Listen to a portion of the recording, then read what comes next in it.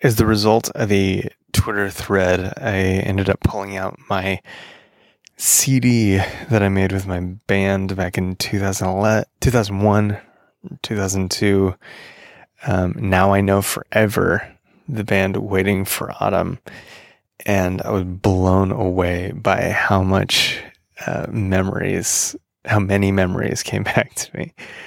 I think the most amazing thing, though, is just remembering how we made this random thing out of nothing. Like, we all had this idea to be in a band, and we all brought our kind of like different skills and songs that we had, and we put them together and we started playing shows, and then like people were into it.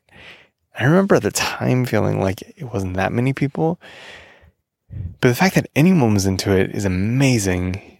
And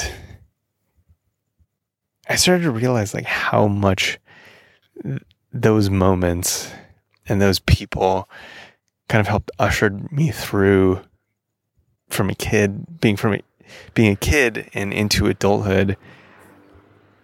All the weird feelings and thoughts that I had, and knowing that I wasn't alone because all of these people had the same weird feelings and thoughts. And after shows, we'd talk about them and kind of feel our way out into the world. And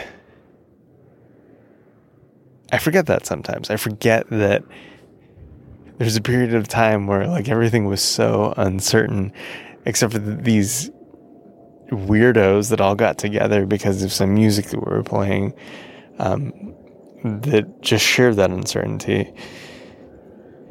And I don't know, on the heels of this big talk that I did talking about uncertainty and web development teams, I was just reminded of how important relationships are in every phase of our life.